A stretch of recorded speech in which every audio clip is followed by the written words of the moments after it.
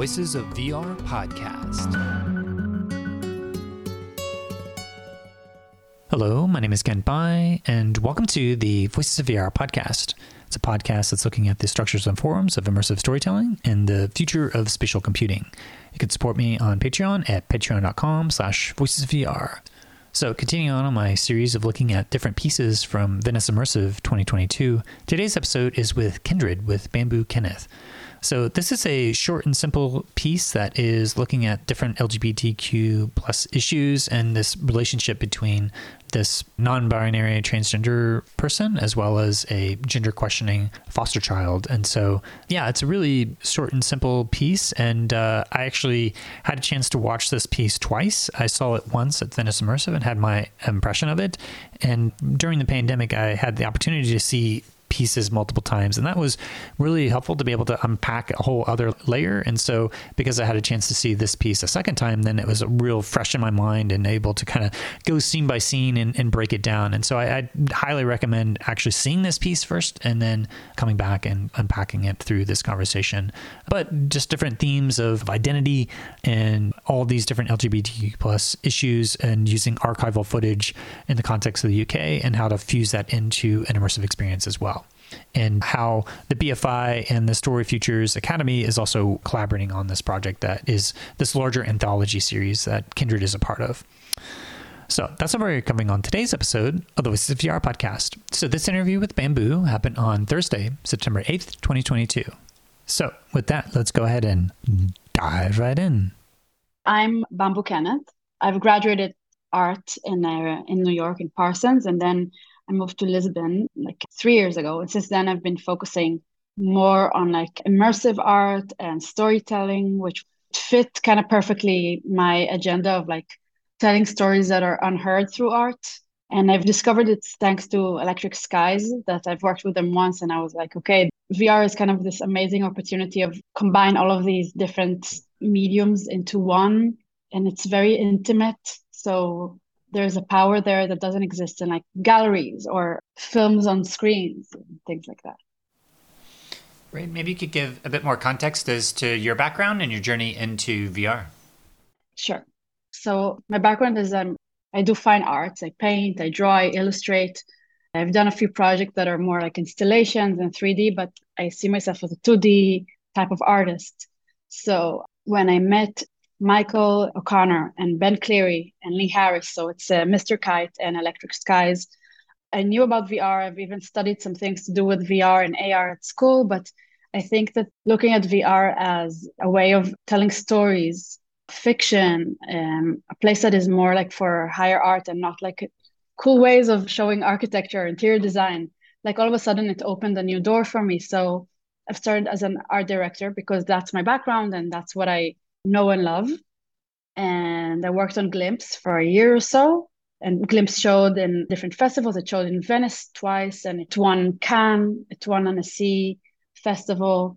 It's an amazing, I'm not objective, but I think it's one of the best VR stories out there.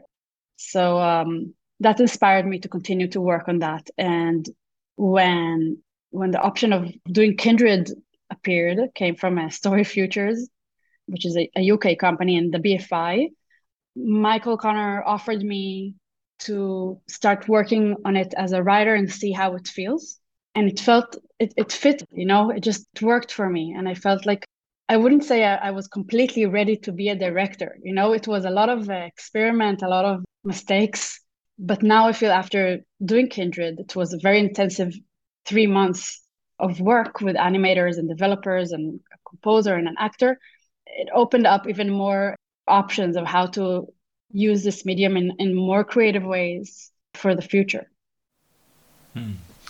Yeah, and I really enjoyed the piece, and I just had a chance to watch it again. It's a short and brief, poetic 7-minute piece that it tells a story in different digestible chunks of different scenes.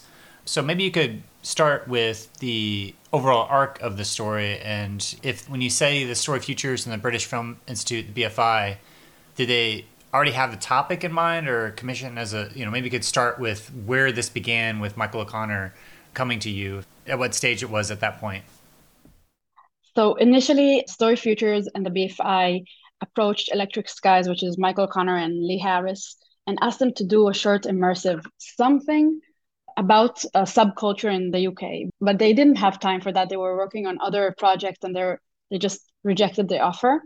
And then 3 months later, Story Futures called and said, listen, we had a group that dropped out of this project that is called Story Trails, which is 10 different immersive experiences, each to do with a different subculture in the UK. We need you to jump on and do this thing. And like the topic is queer culture in the UK, which is a pretty wide topic.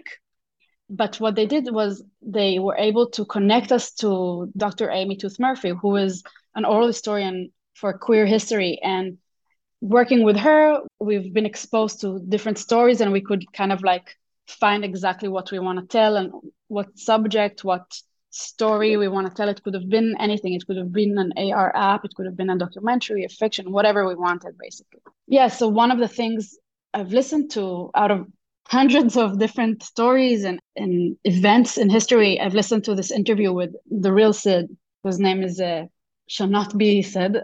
And this story felt to me very, very current, very something that is happening now, very something that is kind of not explored enough. And then at the same time, so raw and obvious, like wanting to be a parent. There's something really simple about it. It's not like, should they take hormones? Should this or that? It's like it's stripping back this whole concept of equality for queer people to a very raw place, full of emotion that I think anyone could relate to. And the way Real Sid spoke about it, it was just like, I'll contact Real Sid. I see if they're interested in me telling their story and move on from there. So I've contacted them and they were kind of happy about the idea of a VR film that would be kind of like, it was supposed to be fiction, just inspired by the real story. But throughout the process, we kept on talking to Real Sid, and it felt like it's kind of like this almost documentary. So it's really this combination of documentary and fiction. Yeah.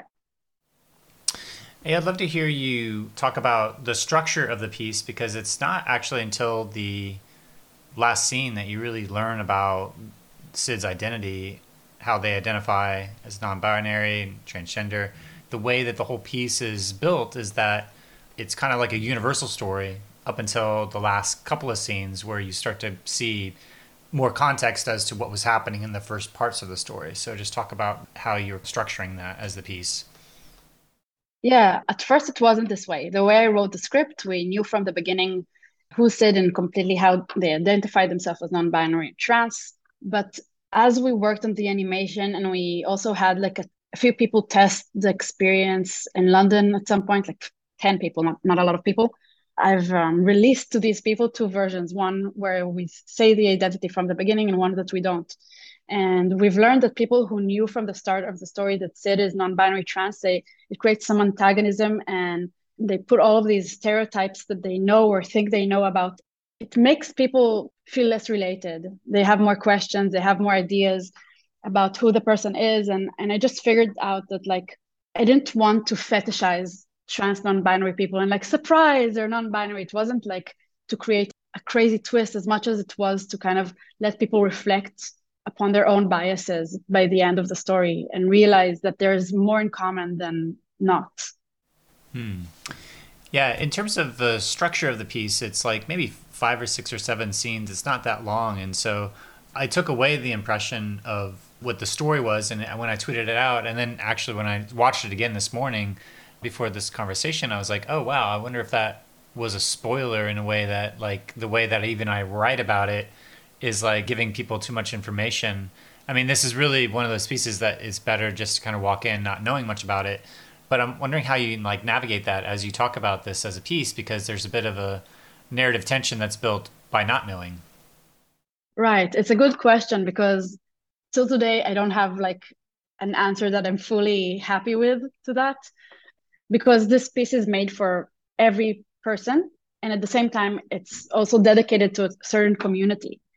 And I know because my team is made from so many people from the community, from the non-binary community specifically, how much it means to them to have such a piece. So I don't know who is my audience. It's like both.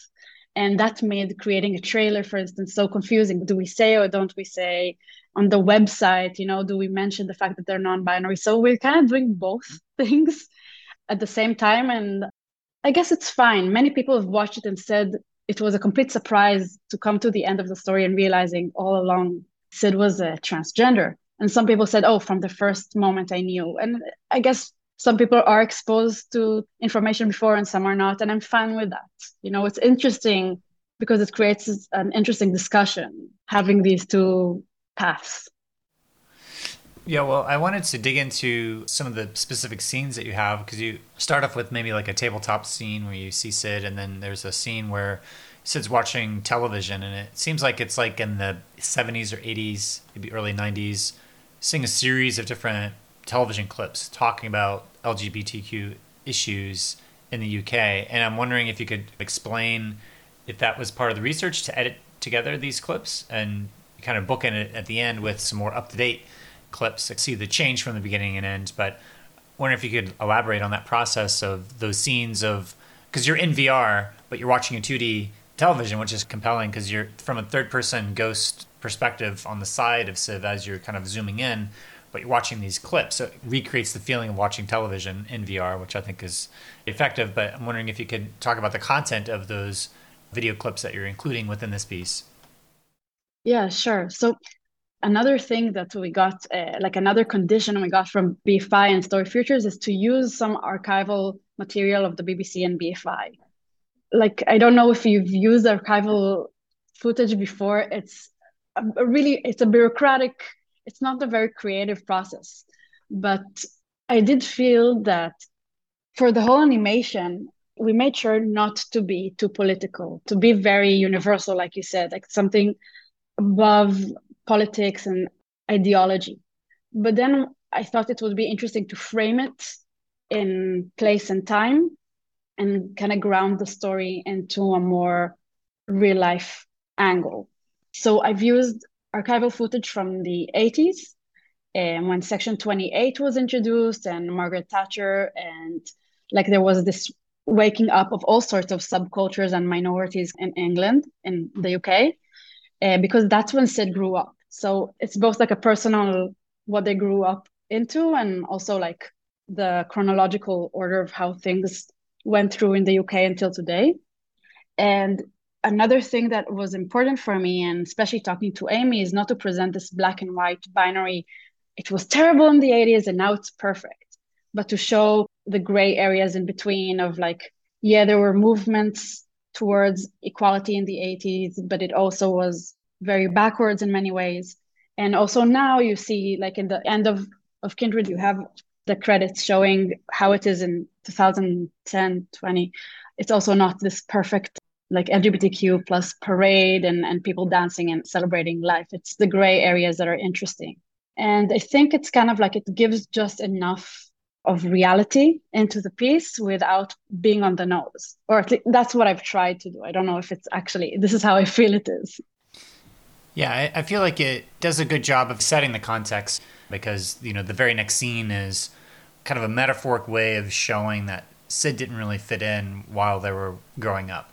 And that you have these blobs, it's red blobs, and there's one blue blob that's off to the side that's not fitting in. And so there's like a metaphoric translation of this experience of not fitting in that is explored there. And it then moves into the next scene of the child plopping in around and dropping the yogurt. But maybe you could talk about that scene and transitioning into that next scene, because I thought that was kind of an interesting way in which that the medium of VR can start to use the spatial affordances to kind of elaborate on the points that are being talked about in this more abstract oral history audio narration that you're hearing in the background. Yeah, I feel like Kindred is it's using VR in a very, I don't know how conventional can it be in VR, but in a pretty conventional way in the sense of like the 360 space it's more 180 mainly. And I felt like it's already such a complex story that I don't want to overwhelm audience with all sorts of interactions and like behind and above and under. I do that a bit, but like I feel like this blob scene is the closest thing to like using VR and the beauty of it, of like, you said it right, it is a metaphor of like going behind those scenes of in the 80s of people kind of fighting for their rights and going behind into almost like microbes or something that is bodily and like going into that place and seeing it not as people but as these shapes. I was trying basically to kind of break completely from the talking heads into this parallel universe where everything is purple and weird and not very and let the viewer kind of like let go of everything at that point. If that makes sense, if that answers the question. Well, I noticed in this piece that you're switching between a number of different scales. Like you kind of start off with tabletop scale and then you move more into like 1-to-1 scale. So you're in these rooms, and then from that scene, you're kind of watching from a distance from a third person perspective, and then you drop into a first person perspective when the child's walking. And the next scene, you're back to the third person perspective watching Sid. And then the following scene, you're back in the first person perspective watching the foster kid in the playground. And so it's a way you're kind of like jumping in between the perspectives in which that you're telling the story. Maybe you could talk about those perspective shifts through those different scenes. It began with just trying to navigate perspective in VR and what are the options. And from the way I understood it, it could be either or you're embodied as a character, or you're not embodied as a character, and you're this third person from above. But once I've started kind of creating storyboards, I've realized that there's a lot of power in shifting those identities and playing with identity, because on a few layers, first of all, like non-binary people experience that change of identity and this like seeing themselves from the outside and seeing themselves from the inside. And I think the same thing can be experienced in a certain level by the viewer of Kindred, kind of relate to the story, but also having the possibility of stepping back and seeing it from the outside and kind of work around empathy. So I made it kind of like a decision that I'm happy with, which we were afraid wouldn't work or would confuse people, but somehow it did work, of playing the concept of identity and who I am as a viewer in this film and who is Sid in this film as well. So that's kind of what we were going for. Yeah, I mean, I think it worked in the way that when I was watching the scenes, I didn't even notice it, just because it felt so natural. I guess one of the things that, as I learn about Sid being transgender and non-binary, then I immediately think back throughout the story and think about the avatar that you choose. But I'm wondering, as you go through the process of deciding how to design the avatar, what that process was like, if you worked with Sid to have an avatar representation that they were happy with. And yeah, just love to hear about that process.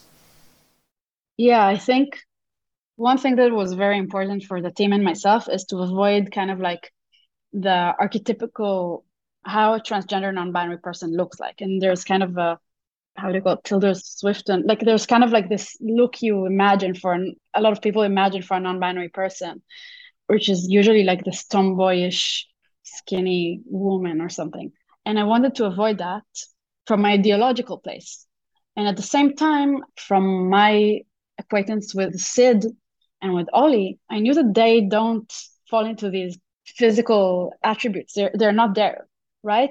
So I felt like it's only asking for characters that would not be like very stereotypically non-binary. And at the same time, not here nor there. And I think it's interesting to see people come out of the experience and kind of talk about Ollie as a she. Like it's obvious it's a she, and then some people talk about Sid as it's a he. Like it's interesting that each person kind of, sometimes we unconsciously put the gender on them, which is interesting to see. And I think another thing that was important in the characters is to make them feel welcoming and warm and to feel comfortable with them, being around them, not intimidating in any way, not alien in any way. And when we showed Sid and Ollie what we've designed, they were very happy with it. And Ollie kind of gave notes, I said it in the panel, of how they'd like their costume to look like. So they sent like a PowerPoint presentation with ideas for shirts and pants and hats. So we made some changes in the character to fit with how they want to be presented. So I think that was another fun part of it, that I felt like we're giving them the place to express themselves as individuals and not only as ideas. Yeah, and the final scene, well, I mean, we're well into the spoiler area, but at this point, it's a short piece and there's a lot of poetic stuff in here. But I think just kind of breaking down, there's like the last scenes we have with Sid and Ollie are on a seesaw where they're kind of up and down, and they kind of end with them being level. I'm wondering if you can elaborate on what kind of meaning you were thinking when you had that final scene of them on the same level on a seesaw. Yeah, reaching equilibrium. That was the idea. And I think it's mainly about, like, it opens with this prologue of Sid as a child alone on the seesaw.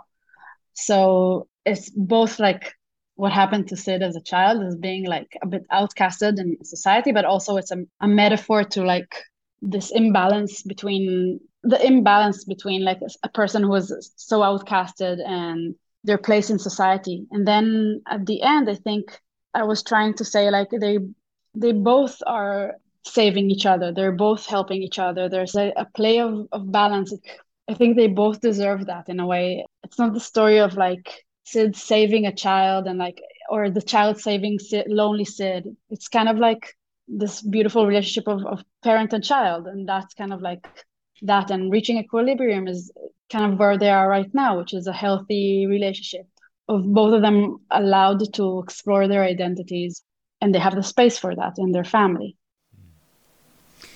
Yeah, and the previous scene when you're learning about Sid identifying as non-binary and being transgender and talking about how hard it was for them growing up, and that a lot of similarities between Ollie's gender questioning phases, early childhood, and just the fact that Sid can be there and support Ollie in a way that they were never able to be supported. So I thought that, and just the way that Ollie's there on the side and slowly scooching over with the skateboard as a pillow just next to Sid, I thought that was just a really nice way of also just communicating that in a spatial way. And you're right in the sense that when I first watched this piece, I never looked behind me. And there was one scene earlier when Sid was in the room when I did look behind, but there wasn't necessarily anything behind me in any point in the experience that was vital to the story unfolding. So it was just something that was more of a cinematic piece in that way, but still give me a sense of spatial presence in these places. And there are some moments where you have like the camera is pulling in or the camera is static. My recollection, at least at that point, was that the camera was static, and that maybe other times when the camera's moving is maybe more like you're trying to emphasize a point of tension or intensity. I don't know if you can speak about the camera movements that you have throughout there, which were like this kind of a slow pan in at different points to kind of emphasize something. I think, if I'm not mistaken, there are two slow pan in. There are more camera movements, like we're falling down with the toddler or flying up with Ollie, the child. But the panning in is, so for the TV scene at the beginning, I think it's pretty obvious. We're trying to kind of like, we're passing Sid and now we're left alone between the TV and Sid. And then we go into the TV where we discover this world of blobs, which initially should have been like snow pixels of TV, but they just became blobs. It made more sense. But I think, yeah, it was a dramatic pan, but it also kind of like transition between two scenes. And the second pan in, which is like a very necessary pan in on an emotional level, is when we're alone with Sid in the room, and we begin this with a lot of hope of Sid wanting to become a parent and being very like hopeful. And I decided I'm going to adopt a child. I'm going to do whatever is needed. And there's daylight, and we create this kind of dreamlike child's room around us, or home. And we slowly go and become more desperate together with Sid. The light goes down, and at that point with the actor we worked on, there's a break.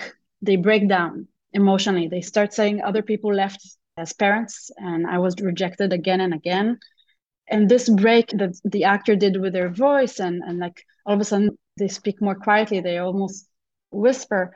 So at that point I felt like from this place where we see Sid alone in that big space, all of a sudden we get closer to Sid. We're left alone with them.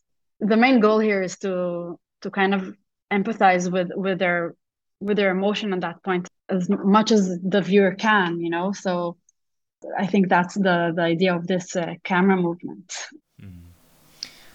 Yeah, there's another camera movement I want to unpack here in a minute, but that scene where Sid is breaking down, there's a bit of a rejection, and it's not really elaborated on until the very end.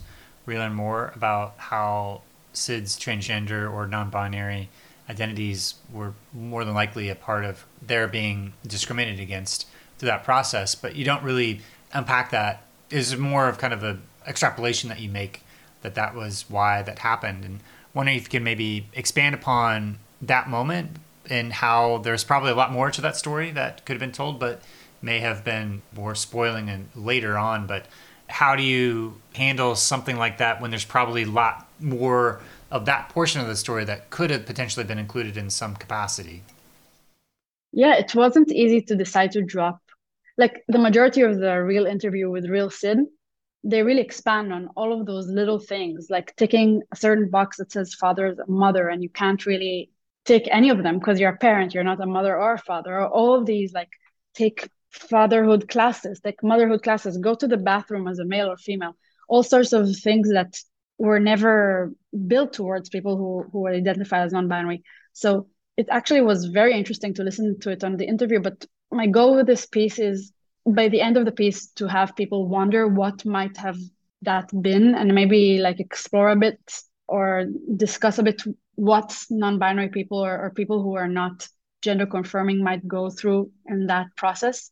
I do think in a different universe I would have included some of these details, but I think for the 9 minutes that I had, I prefer to leave it to the imagination of the viewer at the end. Again, I didn't want to be on the nose and I didn't want it to be too didactic. So I left it on a more general level.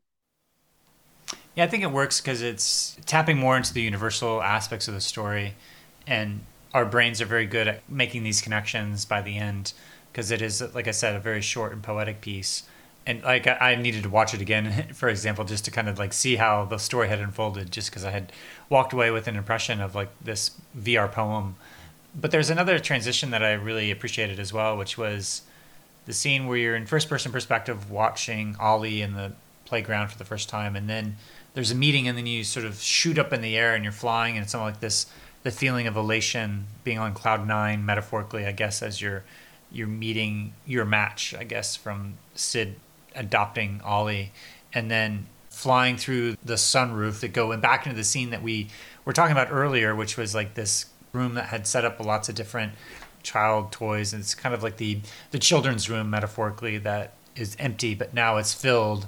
But that was a really interesting way of coming back to this space that had this association of sorrow and grief, but now coming back in from this heights of elation and joy back grounded into the earth, into just something that's very mundane and simple and happy. So, but that visual transition between those, I think, is probably a good example of how VR as a medium can start to go up into some of these metaphoric realms, back down into the physical realm, where there's a little, it kind of gets into a grammar that goes beyond just a cinematic language into a little bit more of a poetic spatial language that's unique to VR. I'd love to hear you expand on that specific transition. Yeah, I think I was inspired from the way Real Sid talked about that moment of the bump in meeting, that they go to this like playground and they meet Ollie as a friend of the foster family, so they don't identify as I'm gonna adopt you maybe. And Real Sid describes Ollie as being like a hectic child running from place to place, energy, like yelling, screaming, climbing on things. And you think, oh shit, that's terrible. But then they say, I felt such a connection. And for me, that was like, okay, I want to visualize that sense of like I found my child and take it into a more, yeah, like a poetic place. And I think it also is representative, like the flying through the sky represents kind of maybe both like the amazing connection both of them had, but at the same time, there's also like there's a path, a very long path they both went in order to get to a place where they are now a family. It's not just like so they met and they became a family. They still are discovering themselves and discovering they still are reinventing the concept of family. So there's kind of like this constant moving that I liked. And I wanted to have it from Sid's eye because I wanted us to feel towards Ollie potentially like the love that Sid felt. And you said it right. We come back into the child room and now it's full of love and family. And interestingly, Real Sid and Ollie watched Kindred, I don't remember where in the UK, as part of the Unboxed Festival. And they laughed that in reality, they're probably more cozy than I showed in the last bedroom scene. And I was thinking about it, that I made kind of, there's 2 meters apart between the skateboard and Ollie and between Sid. And if I had time, I'd go back and kind of make them closer. That's like where they are today, I guess. What was their overall reaction of the piece? Surprisingly, I was so happy, when you're so much inside of your piece, you stop understanding it. Is it good? Is it bad? Is it on the nose? Is it too metaphorical? Is it not enough political? And the reaction I got both from people who watched it in Unbox Festival and in Venice were people were really touched. And I think that one thing that surprised me is that many people who are new to parenting are new parents. They were like the people who came to me with the most like emotions, like they could relate to Sid in a way that probably I can't, because there is something in wanting to become a parent that so many people go through, whoever they are. And it's not an easy thing to get through for so many people. So I think that seeing the raw emotion of many people who are just becoming parents or just want to become parents these days, I realized that there's some importance in that as well. Yeah, and I have a few unpublished interviews with Michael O'Connor about Glimpse, and I just had a chance to talk with Michael again, and we talked a lot about the spoilers, and it's not widely available for people to see yet, and so I'm looking forward for that being more widely available so I can get those conversations out in a way. But I guess there's two questions. One is what's next for Kindred for folks to be able to see it, and also love to hear a little bit more about your experiences on working on Glimpse and what you took away from that project and applied to this project.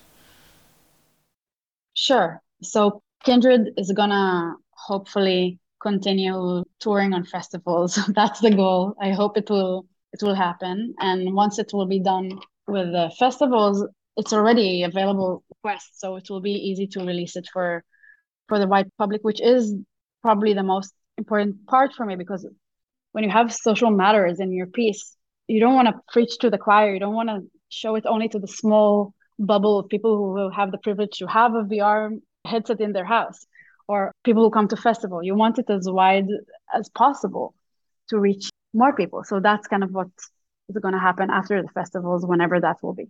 Regarding Glimpse, I've learned everything I know from Glimpse about VR. And like the pipelines are so unclear when it comes to create a short or an immersive and VR. I've learned that there's a lot of trial and mistake, and it's okay. It's part of what it is, creating VR. And I guess the creativity of how Ben and Michael think, the way they put emotion above everything, and how they break down 360 spaces in order to tell a story. My head thinks in 2D, like in that sense. Like they played with the scale. There's a point where Herbie and Rice, the main characters, are like all of a sudden tiny, and you're tiny, and then you're big again, and all of a sudden like the characters are real life, and at some points they're in a book. So playing with scale and dimensions and symbolism in ways that can't translate into like just like a film. And above all, I think what I love about Glimpse is it's just so beautiful. And I think it's beautiful because they pushed the team really to everyone to their edges. And they made everyone on the team really, really care about the project. So I think I've learned about managing a team to care and to want and like to fight for it as if your life depends on it a bit. I know it's not the same. Like Kindred is a very low budget, short piece. We did it in a short amount of time. It was all very hasty in a way, but having a team that is very enthusiastic and passionate about it, and having them not sleeping at night, all of us together, and like everyone had a voice. Like the lighting person said, listen, I think it doesn't make sense that Sid will look right at this point. It's important for everyone to have a voice in the team. And I think that's kind of like what I've learned from Glimpse. They always said the best idea wins, no matter where it comes from. And that's kind of like what I took from there. Was there any other VR pieces that you looked to get any stylistic or the grammar of VR inspirations around the style or the grammar of the language of VR that you're using within Kindred? I think all the ones I've watched in 2019 when I came to Venice, like Gloomy Eyes and what's the name of the one that is about punk in New York? Battlescar? Battle Scar. And then there's the one, I'm sorry, I'm bad with names. There's the one with a father and his girl, child, daughter, and they drive through with a guitar. Pearl? Yes, thank you. All of these were kind of like the main inspiration, but also there's like I think they were in Venice this year, Soda Island, I think they're called, or the VR piece is called Soda Island, and that's quill work. And it's so wacky. And I think like the color palette or the wackiness of some of the shapes were inspired by them.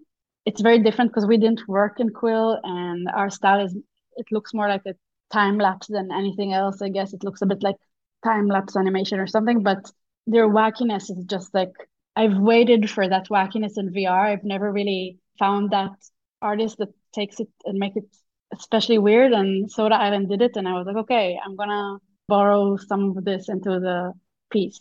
I know the piece is not very wacky, but like the pink and purple and rounded elements. Yeah, in terms of the animation, was it all hand animation or was it like motion captured in any way to kind of embody the different characters? No, there was no body capture. It was all made in Blender and then in Unity. The animation team, Salamandra, never really created anything like that before. They worked on Blender to do like commercials and things like that. So it was their first film ever to do. So that was kind of like we learned together how to do that. And like sometimes we plan like a scene, like for instance, the last scene where you enter the roof into the house. It was planned and it was storyboarded and everything was ready. And once we put it in VR, we realized that the head of the viewer needs to be really tilted down, like something really uncomfortable. And like it was like if one of us had more experience in VR, we'd have predicted that. But because it was all like kind of like new, we didn't realize that there's like all of these other elements that aren't considered in when you think flatly. But it was amazing working with them because I think people it's the first time they want to prove themselves and they also kind of like very excited. So there was a lot of excitement in making things work. Yeah, and I noticed at the end as I was going through all the different credits, there was the BFI, the British Film Institute, and also the Story Futures Academy. So is this part of one piece out of a commissioned set of other pieces that are going along with tapping into these other oral histories around the same topic? Or maybe could talk about how Kindred fits into the context of this larger body of work that was being commissioned by the BFI and Story Futures Academy. Yeah, so Story Futures Academy, together with the BFI, together with Unbox Festival, all UK based, kind of like made this thing called Story Trails, which is 10 different projects that are immersive, but it could be anything. It could be an app, a film, a story, a game, an installation. And each of these 10 stories tells the story of a different subculture. It could be fiction or documentary or whatever. And each of these teams is a pretty small independent team. You know, I don't know them personally. I know No Ghost were one of the teams, but small independent production companies. Unfortunately, I didn't get to go to the UK and watch any of the other pieces. I've seen some trailers, some synopsises, and it seems very interesting. There's like one about dementia, one about immigrants, things like that. And it's pretty cool because it's showing in Unboxed and all these random libraries in the UK. So people who come to the library just in the morning get to see all of these different experiences. Hopefully I'll get to go there before the festival ends. Nice. Okay, well that helps give a whole context for this project. And yeah, I'm curious to hear a little bit about your thoughts on what you think the ultimate potential of virtual reality and immersive storytelling might be and what it might be able to enable. I think this year in Venice was the best example of like where VR can go to and what it can reach in art, in theater, in dance, and film.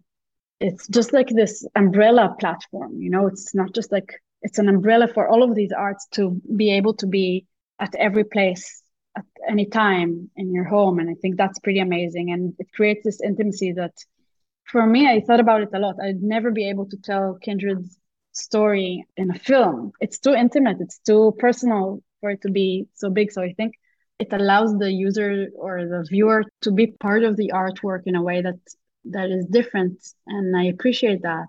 And I think that we can see that that's kind of like a trend that is happening in all different mediums, like the viewer as the creator and things like that, or everyone now, they say like everyone now is an art director. There's a certain realness to that because of COVID and things like that, people are more involved in what they consume. And VR is the perfect place for this involvement to grow and become beautiful. Is there anything else that's left unsaid that you'd like to say to the broader immersive community? Just keep on creating, and yeah, that's it. Awesome. Well, Bamboo, thanks so much for joining me here on the podcast. It was a real short and sweet poetic piece, and I could see those influences from those other pieces like Battlescar and Gloomy Eyes, this kind of spatial transitions, and from Glimpse playing with the scale, kind of from tabletop and 1-to-1, and switching the perspectives from first to third person. And yeah, I just feel like it as a piece, it just works really well. It carries a strong message. And yeah, congratulations on finishing it and showing it here at Venice. And yeah, thanks for joining me here on the podcast to help break it all down. Thank you so much, Ken. It was a pleasure. So that was Bamboo Kenneth, who created the piece called Kindred, which was showing at Venice Immersive 2022. So if you want more context for the wrap-ups, then I'd recommend checking out the episode 1121, where I talk about all the 30 pieces in competition. And in episode 1144, there's an immersive panel that I did at Venice with some other immersive critics talking about the art of reviewing immersive art and immersive entertainment. Recommend checking that out in order to dig into a little bit my own process of what I'm trying to do with these larger series and trying to unpack and discuss the art and science of immersive storytelling with a lot of these different pieces that we're showing at Venice Immersive 2022. So that's all that I have for today. And I just wanted to thank you for listening to the Voices of VR podcast. And if you enjoy the podcast, then please do spread the word, tell your friends, and consider becoming a member of the Patreon. This is a listener-supported podcast, and so I do rely upon donations from people like yourself in order to continue to bring you this coverage. So you can become a member and donate today at patreon.com/voicesofvr. Thanks for listening.